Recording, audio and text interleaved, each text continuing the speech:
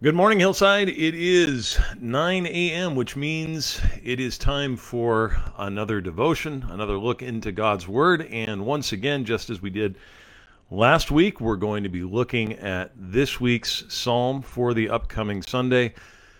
And this psalm is, I think, highly encouraging, and yet it includes something right at the beginning that I have to confess is always, well, it always brings up mixed emotions for me.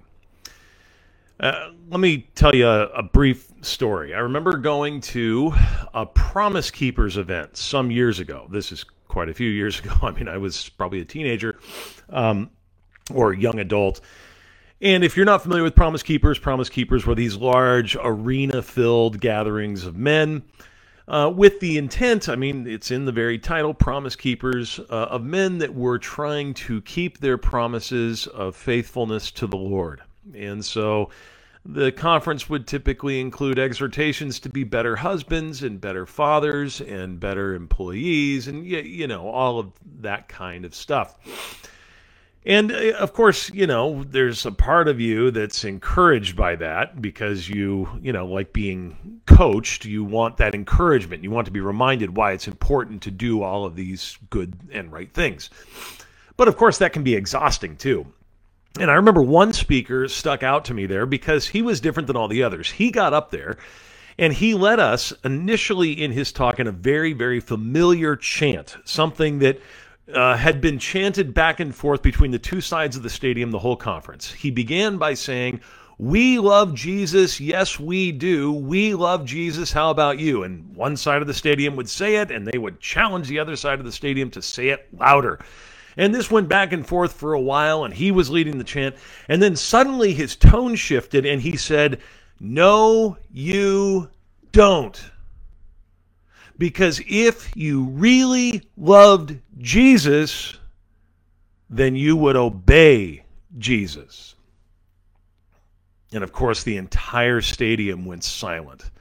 Here in this conference full of men determined to keep their commitment, to keep their promise to the Lord of faithfulness, suddenly the hammer was dropped in recognition, in realization that in truth, unless we were loving God with all our heart, all our soul, all our mind, all our strength, or loving our neighbor as ourself, that it's kind of hard for us to say that we genuinely love Jesus.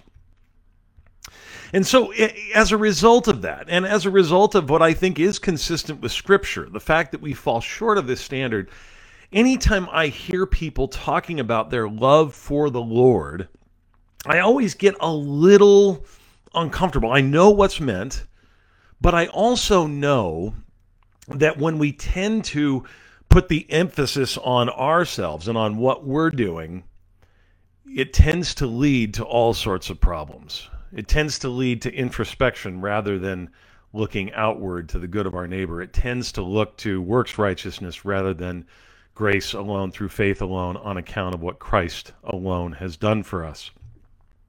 That said, now we get to our psalm. It is entirely appropriate for Christians, for the people of God, to indeed say, to whatever degree, albeit imperfectly, that we love the Lord. It's appropriate to say we love Jesus. As 1 John says, we love God. Why? Because he first loved us. The important thing when we talk about our love for Jesus is first basing it on why it is we have any love for Jesus at all as sinners that naturally don't love God. Why it is that we'd have any affection for the Lord. And so that said, by way of setting up, I want to take us to Psalm 116, where the first words are the psalmist declaring that he loves the Lord. He says, "I love the Lord because." Now that's so important. Why do you love the Lord? This is where we need to go. It's not just I love Jesus, yes I do, but no, it's I love Jesus. Why? Because of all that he has done for me. That is the emphasis. The emphasis needs to be on not our love, but on his love first. So the psalmist says, because he has heard my voice and my pleas for mercy. Folks, every Christian can say the exact same thing. Jesus Christ has heard your voice and your pleas for mercy and has promised to give it to you, just as he did to the tax collector in the famous parable in Luke chapter 18, who cried out, "Have mercy on me, the sinner," while beating his breast. So you can know that just as Jesus says that man is justified before the sight of God, you are justified before the sight of God solely based on his mercy. The psalmist continues, because he inclined his ear to me. He chose to listen to me. He didn't have to, but he chose to listen to me. Therefore, I will call on him as long as I live. The snares of death encompassed me. The pangs of Sheol, the place of the dead, laid hold on me. I suffered distress and anguish. We don't know what the psalmist was going through when he wrote this, but this gives us a clue that he was probably facing some sort of physical malady, some sort of real hardship, and really felt like maybe his days were coming to an end. And yet he called out to the name of the Lord, and God brought healing to him. He continues, verse 4, then I called on the name of the Lord. O Lord, I pray, deliver my soul.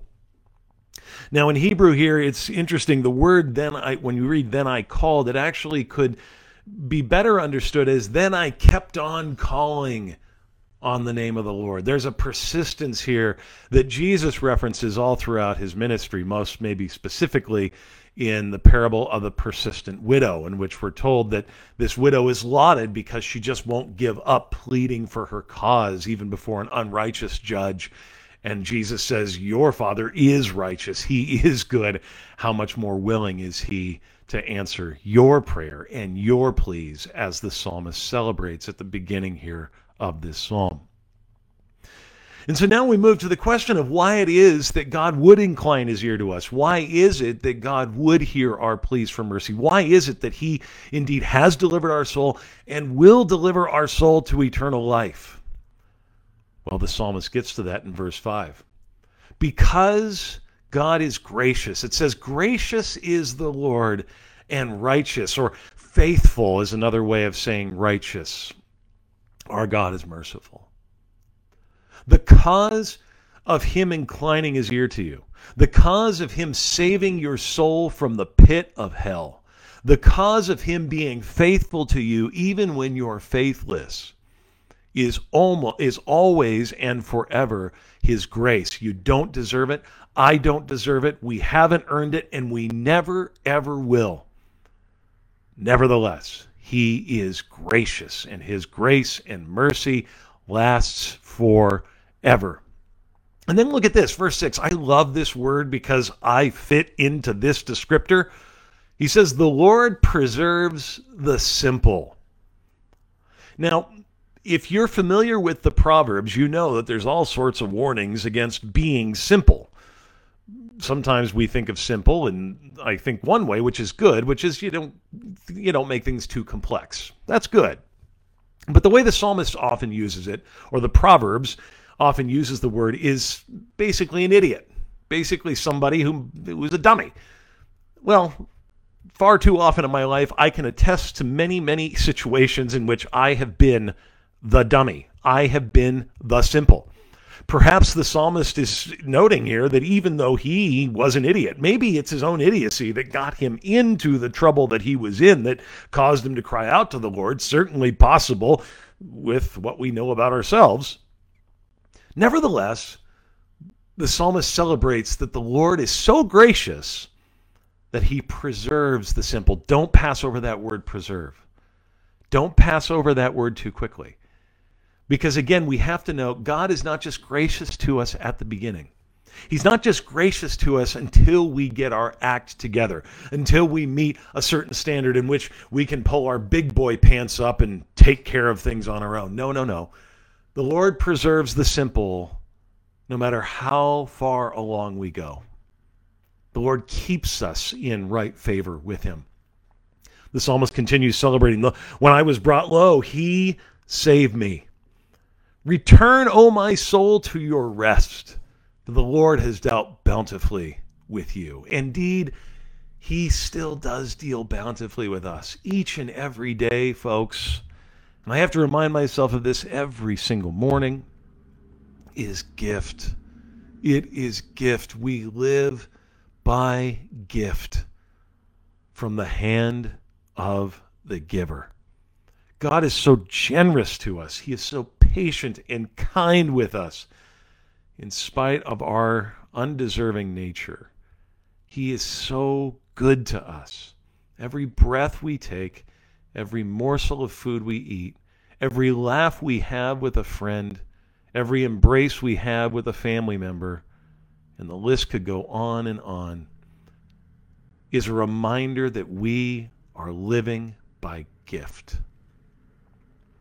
And so the psalmist concludes our time today by once again celebrating, "You have delivered my soul from death," verse 8, "my eyes from tears, my feet from stumbling. I will walk before the Lord in the land of the living." Indeed, that promise is for you as well today. You, because of the grace of God, because of the faithfulness of God, will walk before him in the land of the living. You will not die for eternity, dear Christian, but you will live, and you will live renewed, no longer hindered by the disease and malady that strikes us down each and every day. No more news about another coronavirus variant ever again. Good gracious, are we ready for that? Well, one day that's happening. One day there will be no more of this, and we will walk before God in the land of the living solely because of his grace to us, shown to us by Jesus Christ in his life, death, and resurrection. So, based on that fact, it makes all the sense in the world, yes, for us to say, I love Jesus. I love the Lord, because he's so faithful and good to me each and every day. All right, that's our time in the Word today. I hope you can join us this Sunday at church for Rally Sunday, that time in which we get back together to celebrate what God's got planned for our church in the fall. All sorts of ministries are kicking off. We'll have some lunch after the service. Service is going to be at our normal summer time at 10 a.m., and then afterwards, lunch and hangout time, fellowship time. Hope you can join us. Look forward to seeing you there. God's richest blessings to you, folks. Have a great day.